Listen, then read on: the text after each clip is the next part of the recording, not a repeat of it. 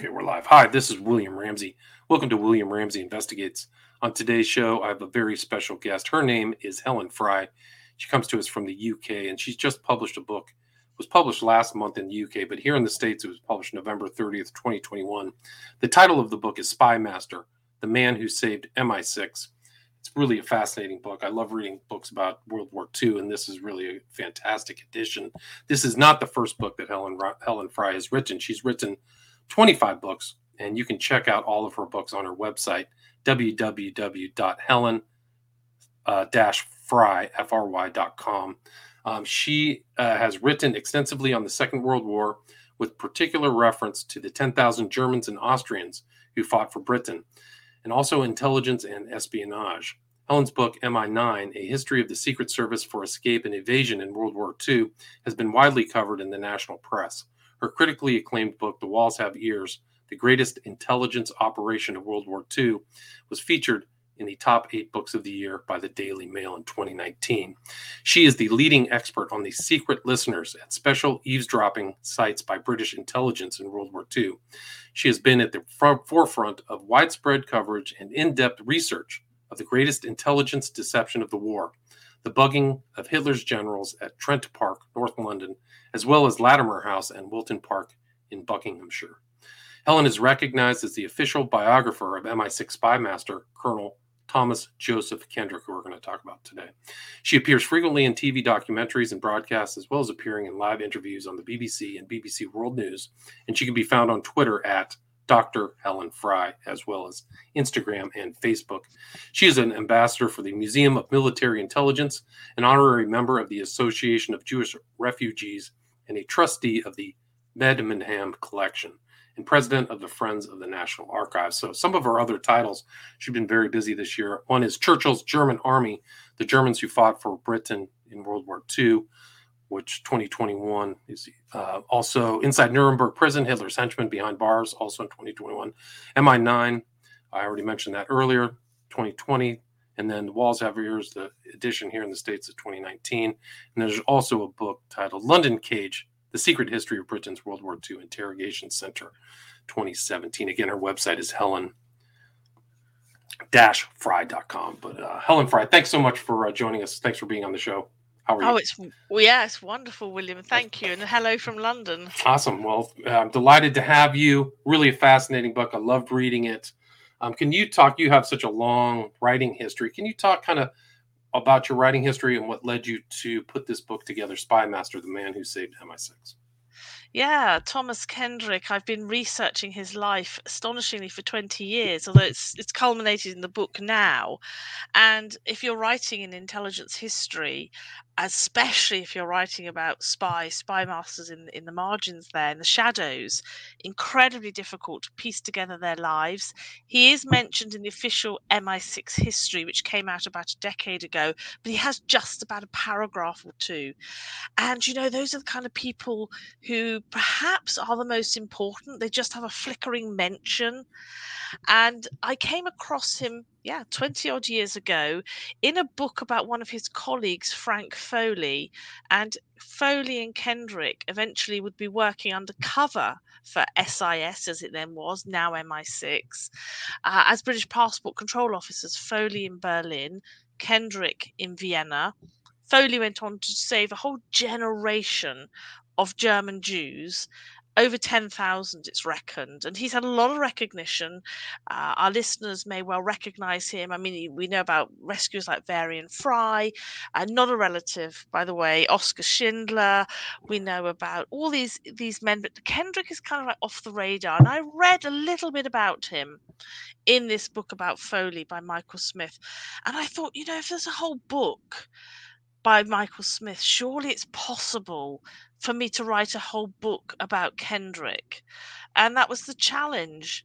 And just to say, when I started, the family they knew very little. The family gave me just a few bullet points on a scrappy piece of paper. They said, well, this is all we know. And I thought, well, so that's why it's taken so long. And so, but I mean, it is a fascinating. He's really a part of history, a lesser known, but he was there in very important parts of World War II history. Can you talk about? I mean, it's interesting because I think he was an American born in South Africa, but became involved in the kind of British Imperial or Empire. Can you talk about his birth and where he came from and how he kind of learned German and other things? Yeah, so he was born in 1881 in Cape Town. So he was actually British, but of American father and a South African mother. And his American father purchased the Hotel Metropole in Cape Town, which was the sort of the Ritz of the day. He purchased it for £16,000 then, equivalent in dollars, I suppose, what, 25,000 dollars in the 1880s, 1890s. And so Kendrick was used to that world of high society, of interesting people. So it meant that he grew up being able to mix with ease in all kinds of circles, and that would be really important for what he goes on to do, because he was expert at the human intelligence in the end. And the American link, we'll probably talk about a bit later when we come to the Second World War.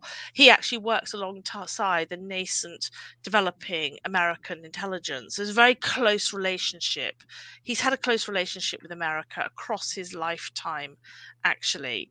And then he serves in the Boer War in 1901 there in Africa. And he's eventually, between that period, 1901 and the outbreak of the First World War in 1914, it affects South Africa.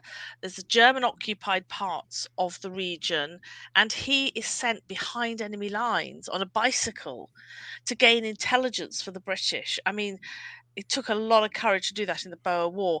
And then in that interwar period, I mean, before the First World War, that interwar period, he's traveling around the diamond mining communities, working as a stockbroker in South Africa, merging and mixing with all the kind of communities and keeping an eye on the German situation, because the Germans were being perceived as a threat in that period, because they were starting to develop all kinds of interesting weapons and guns. I mean, nothing like as sophisticated as they would go on to do in the Second World War with technology. So very, very interesting that the threat in that early part of the 20th century is actually Germany. Of course, it would be overtaken by Russia later, not long after the First World War. Right. So he was there in this kind of heady environment of conflict in the South Africa. There's a lot of German, so he learns German and also Yes. kind of marries a German woman too. So you kind of see where he's learning, like, this is leading up to stuff. He's learning the culture and the language, right? Yeah, so it's after the war. He actually meets this daughter of a German businessman. He's working for the German businessman in the diamond mining industry. And what I've traced in my book, we very rarely look at that incredibly early period.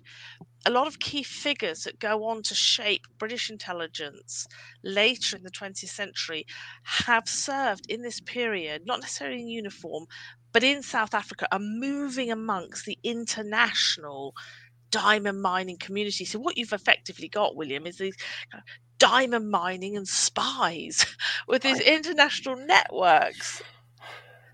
Right. So you have you have people from all over the world coming to South Africa, different languages, English, the Boers, the German. So what happens to him? He gets married. How does he come out of that part of the world? That's the First World War. So he's fighting and serving in South Africa in the early part of the First World War.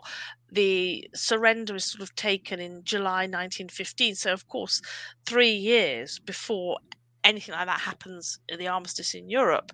And then he's transferred later in the First World War to serve in France in intelligence, and he's running agents. He's involved in counter espionage.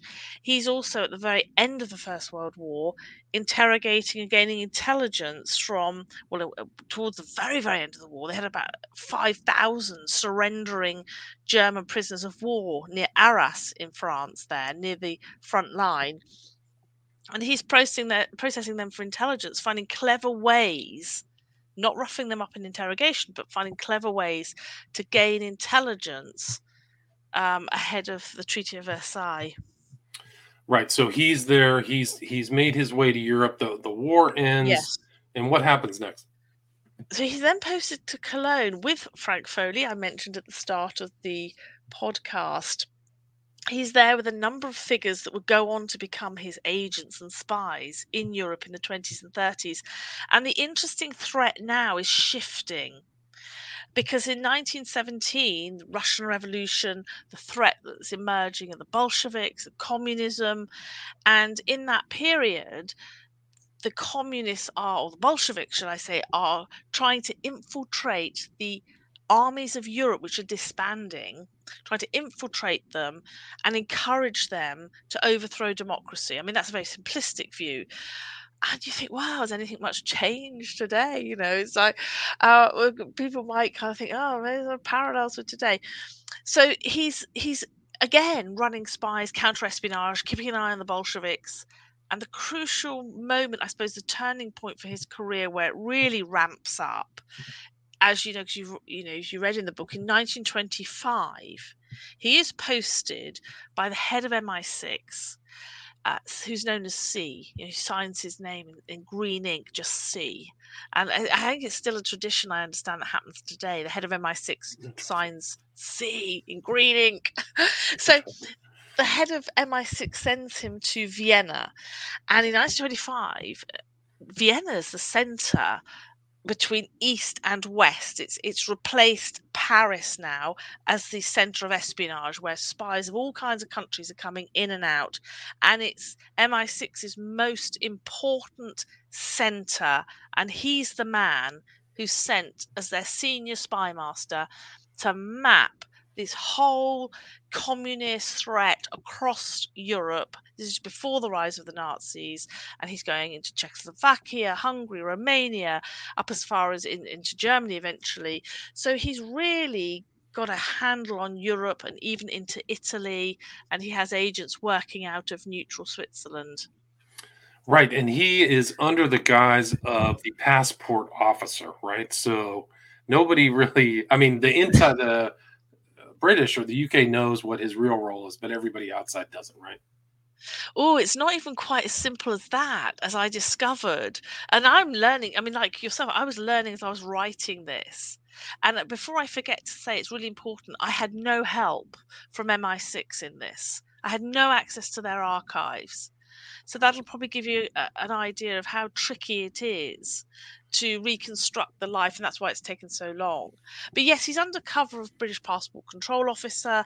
Some of his staff are also working for MI6, or as it was then known as SIS, a Secret Intelligence Service.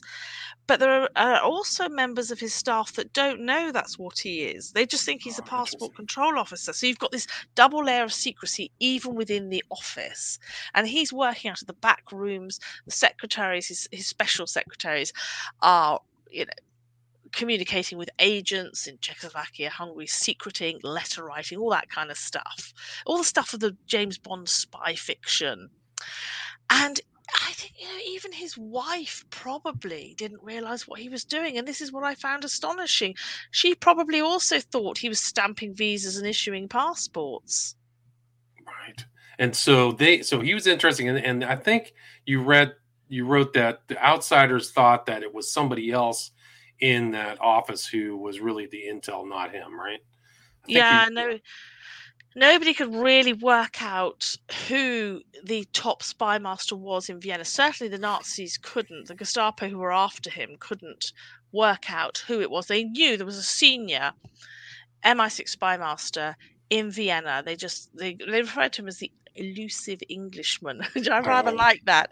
But if you think also going back to his life in Cape Town, remembering his American father who had this mega posh hotel. Kendrick in Vienna is mixing in high society circles. He's mixing amongst the intellectuals. He's going regularly to the Royal State Opera House. He's gathering contacts, but also using journalists and students. He's gathering a whole network because you never know when you're going to need it. So he's regularly throwing cocktail parties. It's a bit kind of Ian Fleming now. And he did know Ian Fleming. They worked together, knew interesting. him in this period. So you could just imagine, can't you, that cultured Vienna, and he's just really enjoying life, never really giving away his own political views, but gathering contacts, including amongst the aristocracy. I just find it fascinating. It really is. I mean, and so you have a German speaker mixing amongst the Germans. He's very cultured, and I Yes. think you have a picture of Ian Fleming in your book too. In one of the, there's Mm. lots of pictures, so you can see a lot of these people you're talking about in the book. And so he has this network of all these people that are in journalists. One was Eric Gedye, Yes. Gety, and some of these Getty, other. yes. Can you talk about some of the people that he used to gather information and what kind of helpful information they got? Someone like, yes, Eric Geddy was one of his agents I talk about. And Geddy was highly respected by Winston Churchill. Of course, he wasn't our prime minister at this point in the 30s, but Geddy was politically astute and realized, because he'd been posted to Germany by his newspaper, but he wanted to be in Vienna. And so he basically took, they kind of said, well, if you want to go to Vienna, you're on your own. And so he works freelance in Vienna and is passing intelligence back to Kendrick. So he's going into Czechoslovakia, into Hungary. And you might think, well, what's the threat? Yes, they are mapping in the late 20s the communist threat, and they are following Russian spies. And Kendrick manages to map this whole network that's working under cover of various institutions. But Geddy, he and other journalists and agents are picking up information about the early development of chemical weapons. And I found that fascinating in Foreign Office files. I had no idea that countries like Czechoslovakia, Yugoslavia potentially were developing or selling each other early forms of chemical weapons. So it begins to give us a really full picture of the importance of the intelligence he's sending back to London. Right, and so you're seeing the communists are moving in Bela Kun, and things are happening in Hungary. So he's right there. And for people who don't know, after World War One, Austro-Hungary split up into these different nations. I think that's important for later on in the story as Yeah. Hitler rises to power. Right. Yes, it is. And you've got the borders changing. You've got, of course, Czechoslovakia becomes independent. You've no longer got Bohemia and Moravia. These are kind of areas where we associate with Sigmund Freud, for example. And Freud moved into Vienna. And Kendrick would go on to help rescue Freud, actually, after the Anschluss. We may want to mention that a little bit later. So I think we get a sense that there is the threat from Russia, the threat from communist ideology, and I don't think we can underestimate that threat. But once the Nazis rise to power and once Hitler comes to power in 1933, Kendrick now has the double threat. So he is that pivotal point. If you look at Vienna on the map, it's the pivotal point between East and West. He is now spying on not only the Russians, but also on Nazi Germany and the rearmament program he's sending, trying to get agents undercover. And he does succeed into the ports like Danzig and Wilhelmshaven, where they're believed to be developing battleships and new kinds of U-boats. He's trying to assess the threat and how fast is Germany rearming, which of course was forbidden under the Treaty of Versailles in 1919 at the end of the First World War. So yeah, his workload kind of doubled. Right, and a lot of things are happening. So Dollfuss is the prime minister. There's all kinds of left versus right going on in Vienna. It's very tumultuous, right? Can you kind of talk about that? It is that whole cultural world, that whole intellectual life that he enjoyed starts to crumble in many ways. You have the extreme far left, the extreme far right. There was no real middle ground, and their tensions are played out in physical fights on the streets of Vienna. Dollfuss, as you say, the prime minister, the chancellor, he sends effectively, he's hunting down the communists, he's clamping down on them in particular, and they are hiding in the sewers of Vienna. So anyone who's read Graham Greene's novel, which of course takes place at the end of the Second World War, but much the same, you've got spies hiding in the sewers of Vienna, much as what was happening in the early 1930s. And Eric Geddy is there helping, and he's there also with another figure you might be surprised to have read, Kim Philby. I find he's there in 1933-34, and I have some very interesting analysis, which would be good for people to carefully read what I've discovered. And I think it's important to say it doesn't change the story ultimately of the spy and traitor Philby, but it does give us a new understanding of that early period just before he gets recruited by the Russians. Right. It really is fascinating because all I had heard is that this was the period where Philby turned, and you really lay out all the details in much broader terms than anything I had read before. So it really gave me a lot of insight into what was happening before the Anschluss. So kudos to you. And I mean, Philby, for people who don't know, was really this penetration agent, right? One of the Yes. Cambridge Five, right? Yes, he's one of the top penetration agents. And if it's when you go into the detail, I think we grow up reading various stories and books, and only when we go into the detail, and I'm not expecting to find this stuff. I'm not going out looking to change the historical narrative. It's what I'm reading in the files. And Philby is ultimately recruited as a penetration agent on a park bench when he finally returns to London in April 1934. So he's in Vienna in 33 and 34. In April, he marries a leading top communist woman. They come back to England. Kendrick absolutely must have issued her British passport, and it does lead a question: how could he miss them? I leave that as a question mark. I like people to read the book, but he's not recruited until about a month later on a park bench. I think it was Regent's Park in London.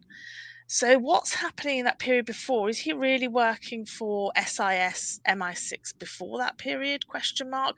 And if you look at the other characters, and there's a very interesting American journalist, Dorothy Thompson. And there's a question mark over. Yeah, she's not just reporting on the political state. I think she's also passing back intelligence. So yeah, fascinating in that respect too.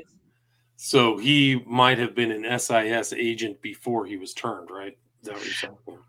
Well, maybe not Or, formally, right. but he may have loosely been working for Kendrick. And the reasons I say that is because some of the paper trail that I found in the Foreign Office files, deeply embedded. Again, I was not looking for that.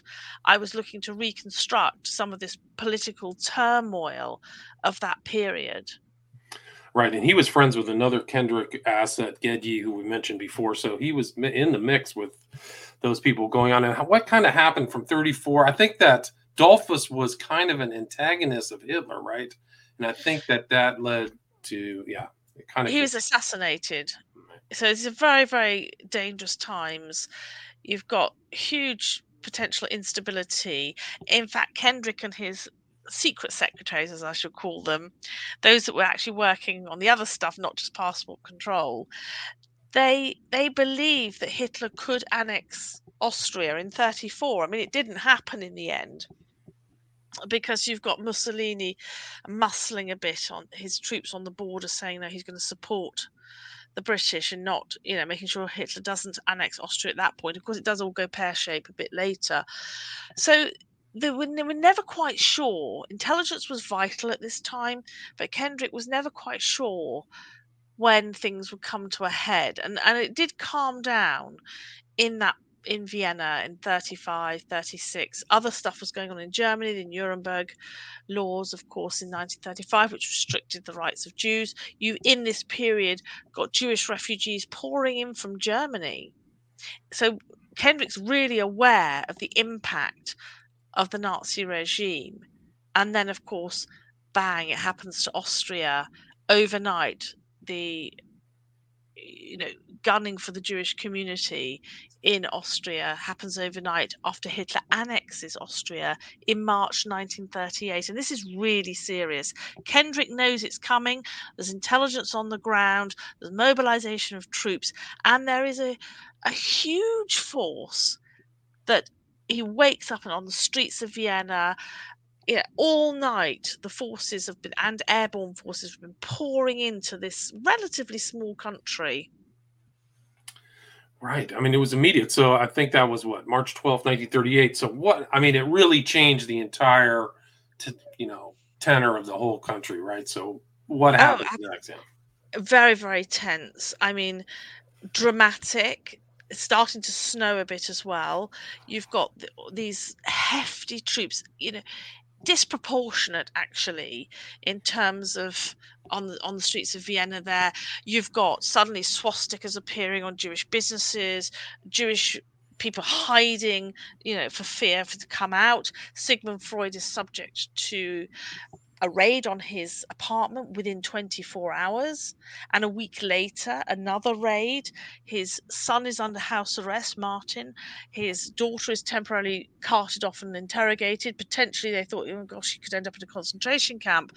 These are incredibly dangerous times. And Kendrick reports to the Foreign Office, within just a couple of weeks, 500 Jewish intellectuals have decided to commit suicide because they know what's coming.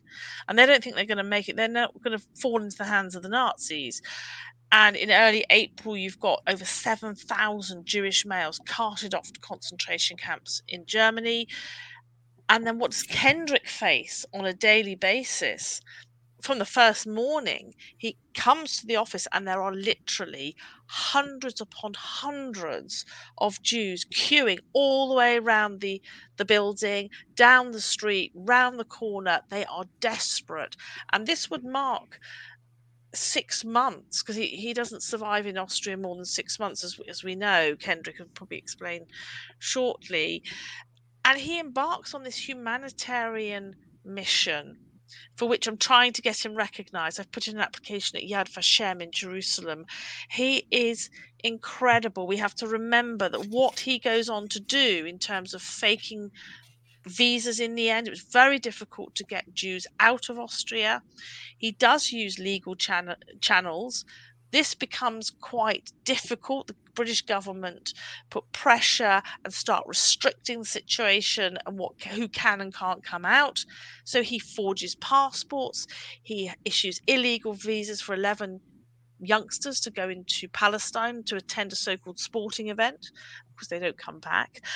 He knows any way to get Jews out of the country, and even some of the communists that he'd been following and spying on were also at risk. So this massive rescue effort, and the Foreign Office files place it at about 200 Jews a day he is getting out and smuggling out of Austria.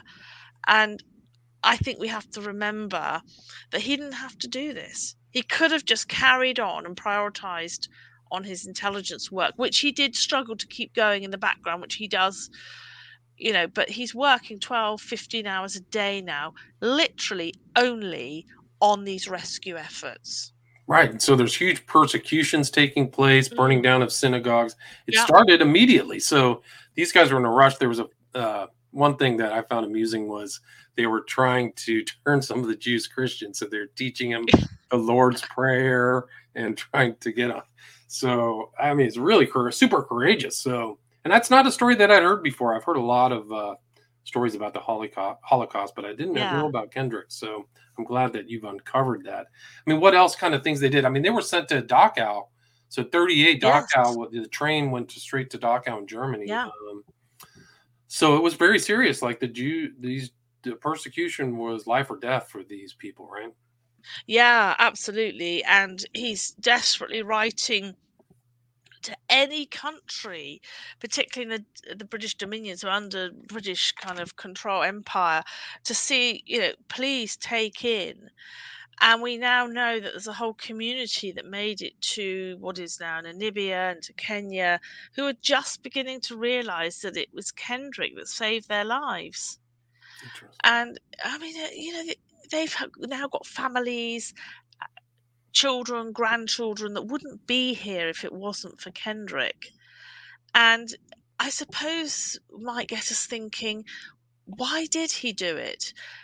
He has a moral compass. Yes, he's a spy, a spymaster, and we know at points he would be prepared to kill for his country or kill to protect the deepest secrets of his country. And yet he also has this strong moral compass. What makes him a rescuer rather than a bystander? Yeah, it really is fascinating. So he's actually in the right spot at the right time to help all those people out. And Yeah, it's a really incredible story. And they were arresting like very famous people. And he was friends with a lot of these Jews or half Jewish people. Yes. Like he was mixing in that culture. So he had very personal reasons as well, I think. Would you agree? Well, Would you with agree with the yeah, I do. And with the Americans, he helped Sigmund Freud out of Vienna.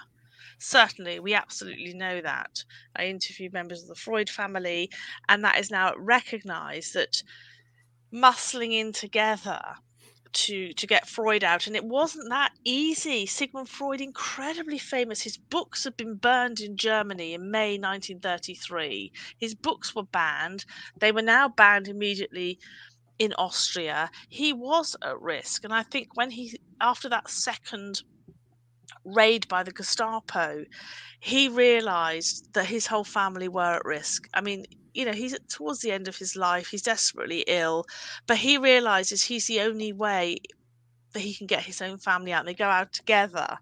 And it still takes nearly 2 months to get him out. And he is probably one of Vienna's most famous figures. Right. So they're really trying to get things, but he's also under pressure as well for his intelligence. Like he's kind of sensing that he's not going to be there forever either, right? Well, it's a very dangerous game, isn't it? Really, really dangerous. You don't know if anyone can be turned, and that's ultimately what happened. He was betrayed by a double agent. By March 1938, Czechoslovakia is really at risk. It isn't actually annexed until the following March 1939, but you don't know that. And there's this frantic scurry of his agents going across the border into Czechoslovakia, some of them working out of Brno, BRNO. You can look that one up. Brno, I think it's pronounced. There was a theatre there, and I think, again, some of his network worked undercover, use the theatre as a sort of cover, but they're passing intelligence out. Really, really critical point. So May, June, July 1938, at any moment it was believed Hitler could annex Czechoslovakia. In the end, there was the appeasement deal with our then Prime Minister Neville Chamberlain in September 1938. But at this point, you don't know that that's going to be achievable. It became too dangerous for Kendrick's own family by July to stay in the city. That's how bad it was. They're not Jewish, but it was too dangerous for them to stay in the city. And he says goodbye to them. There was a very moving photograph. I find it quite moving in the book of him on the Vienna train station. All you can see is a sort of slight part of his cheek, can't you, with this trilby hat. Just like something out of a Donna Carey spy novel. And there he is saying goodbye to his daughter and his grandchildren. And he and his wife are the only ones that stay behind. Yeah, it's wow. Yeah, so he sends his family off, and I find it fascinating too that he had to sit down with Adolf Eichmann, like one of the real monsters of Germany, talking to him, trying to negotiate. Can you talk a little bit about that? I would love to know more about precisely what happened. It's very sketchy in the archive, but we definitely know Eichmann was posted to Vienna in May 38 because the priority then, the final solution was ratified. The whole kind of annihilation program of Europe's Jews wasn't really kind of formally ratified until January 1942.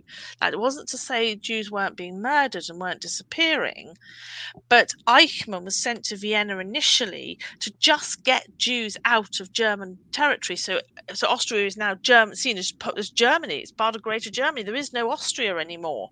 We still refer to it as Austria, but when we're chatting, but we have to imagine this is now Germany. Right. And Hitler does not want German Jews in the borders of Germany. So Eichmann's sent to Vienna, find any way to get Jews out of Germany. And at this point, it's not necessarily killing them, just get them out. And so Kendrick, we know, bargains with Eichmann to get Jews out. And I would love to know more about that operation, but he's summoned to Eichmann's office. And I just would love to find a transcript somewhere of that meeting. Yeah, it would be fascinating to see what's going on because Kendrick is clearly working to get all these people out, right? So he's working from one angle, and Eichmann's working from another angle, But he's fearless. He's quite happy to stand up to Eichmann. And there's another scene that's actually reported in the press of one day around this time. Kendrick looks out of his office and he sees a group of Jews scrubbing the streets. I mean, we've probably all seen these images across Nazi Germany. One of them was a pregnant woman, the other one was a surgeon, we know. And the thought, Kendrick looks at this surgeon scrubbing with this acid solution. They've got the buckets, this acid solution. You've got the stormtroopers, the SS, standing around, jeering, kicking them occasionally. And, the thought passes his mind, how many lives have those hands saved? And he's just absolutely furious by what he sees. He storms out of the British Passport Office, down the steps, and he kicks over the bucket of acid solution, and he stares those SS down and those stormtroopers and says, "Not on my patch." You can't hear him saying it. And I think, again, these are actions highly risky. People disappeared, not only Jews. A couple of his own agents had disappeared in March 38. He managed to get them out. They found them. But we mustn't underestimate, it wasn't just risky for Jews either. And he's taking great risk. Right. So he took a lot of risk, and stayed. And what happened next? We talked about the fact he's betrayed by this double agent.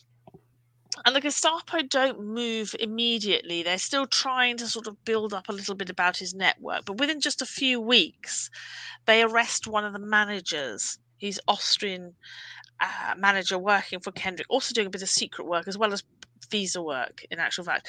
And he's just disappeared. This is one Friday in August. And it's a warning sign. Kendrick gets that kind of spiny feeling up his, tingling feeling that something's not right. This is just not an ordinary run-of-the-mill arrest that he's had to deal with before. So he and his wife leave really early, before 8 a.m. one morning, and they're out of Vienna.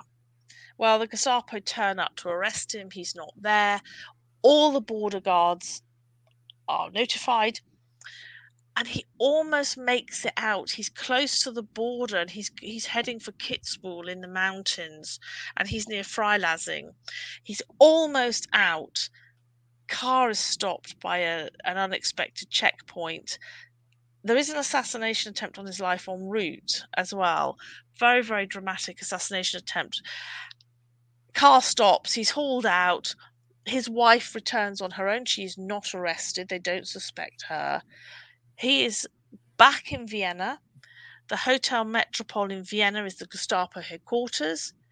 He's there receiving 8-hour interrogation with no break at night, solitary confinement, sort of Soviet-style interrogation it's referred to in the Foreign Office files. And we don't know he's going to survive. And there's this panic back in London because they know he's been arrested. His wife goes to our diplomat, our ambassador, and says, Kendrick's disappeared, and they didn't know where he was at that point. And there's this whole, you get a sense in the files, this whole panic, because this is their top spymaster in Europe, and he's been arrested. What does this mean for the whole of MI6's work across Europe? And they get recalled. The spies and agents like Frank Foley, we go back to him, working undercover, they all get recalled. And that's serious at a time when we needed intelligence. And our official files and the official history of MI6 says this was the most serious incident to befall MI6 in the first 30 years of its history. You think, wow, that gives us a sense of just how dangerous and damaging this was for the whole of the Secret Intelligence Service. Right. No, it's incredible. So he gets in Gestapo. He's kept there, and somehow he gets out. Right. So there's a bit of bargaining. Yeah, a bit of bargaining in the background. Our ambassador in Berlin is muscling in and saying, "Look, he's not a spy." Kendrick sort of was under interrogation. I'm not a spy. Allegedly doesn't give them anything. I don't think he does. Now, we mentioned Munich earlier. We mentioned the appeasement with Chamberlain. That was on the cards for the following month of September 1938. And we are now the middle of August 38. Kendrick's banged up in the Hotel Metropole. Horrific interrogation. But the Germans decide not to kill him. And I think because of Munich. That's my interpretation. That if it wasn't for Munich coming up the following month, it was already sort of being discussed on the cards. This was a massive warning to the British government. We are expelling your senior spy. We know all about him. We know who he is. We're going to expel him. We also know all about the network. We don't know how much of that's true, but it was enough to send shivers right through Whitehall and through MI6 circles. So they expelled him on charges of spying, which of course he always disavowed. We now know it's true. Right. So he's heads back, but that's not really the end of his whole story. I mean, there's a lot more. We're at about 40 minutes. There's a lot more to his story because he's involved in interrogating Hess when he flies over in 41. There's a lot more to this. I mean, it's a really fascinating story just following him through World War II, Kendrick, and what he did. And I mean, he's involved in some of these things. Can you give the reader what else is in the book before we wrap it up? Yeah, it's overlaps a little bit, but not totally, with my book, The Walls Have Ears, because Kendrick goes on to form, with no blueprint, a massive intelligence gathering organization. You could say spying on Germany from within Britain's borders. And he's doing that because it's some secret sites in Britain, just outside London, these stately homes. He's embedded microphones in light fittings, walls, in billiards tables, in the plant pots, everything. And we are bugging the conversations of German prisoners of war, over 10,000 of them that had vital intelligence. They're not going to give us up an interrogation. We need this stuff. So they get a sort of soft interrogation. They go back to their room and they boast to their mate what they haven't told Kendrick's interrogators. But the crucial thing also, I think, for your audience would be really interested in America in particular, that after Pearl Harbor, within 2 weeks, American intelligence officers start arriving at Kendrick's sites, and there's a very close working relationship. And I have some really wonderful stories, particularly Hermuth Jestin, one of the interrogators. There's some funny stories about how he charms the generals and gets intelligence from them with a bottle of whiskey and brandy. The wonderful story. So there's this close Anglo-American intelligence relationship, and Kendrick's at the heart of making this work and laying the foundations, I guess, of how intelligence was done going forwards, and prepares the allies, so not just British intelligence, but prepares allied intelligence, including America, together, working together for the Cold War. All right, so it goes on to that next step. And I hope this book brings this guy to more people's knowledge and understanding. Thomas Joseph Kendrick, somebody I hadn't heard about. So thanks for writing this book. Really fascinating. Where's the best place to get Spymaster? In America, is Amazon good, or Barnes and Noble? I'm not sure what's your usual outlet, but it is available in America. It was published just a couple of days ago, so it should be widely available. I guess you can also order direct from Yale University Press website. And you have an audiobook of this too, correct? Yes, it's on Kindle. It's every format you would want, really, hopefully. Gotcha, cool. And what should give me, state your website again, please. www.helen-fry.com. Gotcha. And so people, if they have any questions or want to reach out to you, they can contact you through that website, correct? Yes, there's a contact page. I'm very, very active on Twitter. You can send me a message on Twitter, post something if you've enjoyed this podcast, if you've enjoyed the book, and we've got quite a conversation going. And what's wonderful, this is new history coming out. I'm not the only historian writing about these new intelligence history, but the public are fascinated by it. And it's getting a real conversation going amongst the public, but also amongst our historians and academics. And that's across the world. It's very, very exciting. Yeah, and your Twitter handle is @Dr. Helen Fry, all one word, right? So people can go check that out as well. Yes. And they Awesome. can be part of this conversation, can't they? They can be part of understanding and contributing to the discussion of this history via Twitter or wherever. Yeah. Yeah, it's a great opportunity for people to learn about some new angles, new aspects, new facets of World War II. Again, the title of the book is Spymaster, The Man Who Saved MI6 by author Helen Fry. Thank you so much, Helen. I appreciate it. Thank you, William. All right, take care. Stay there. Stay there. All right, that was perfect. That was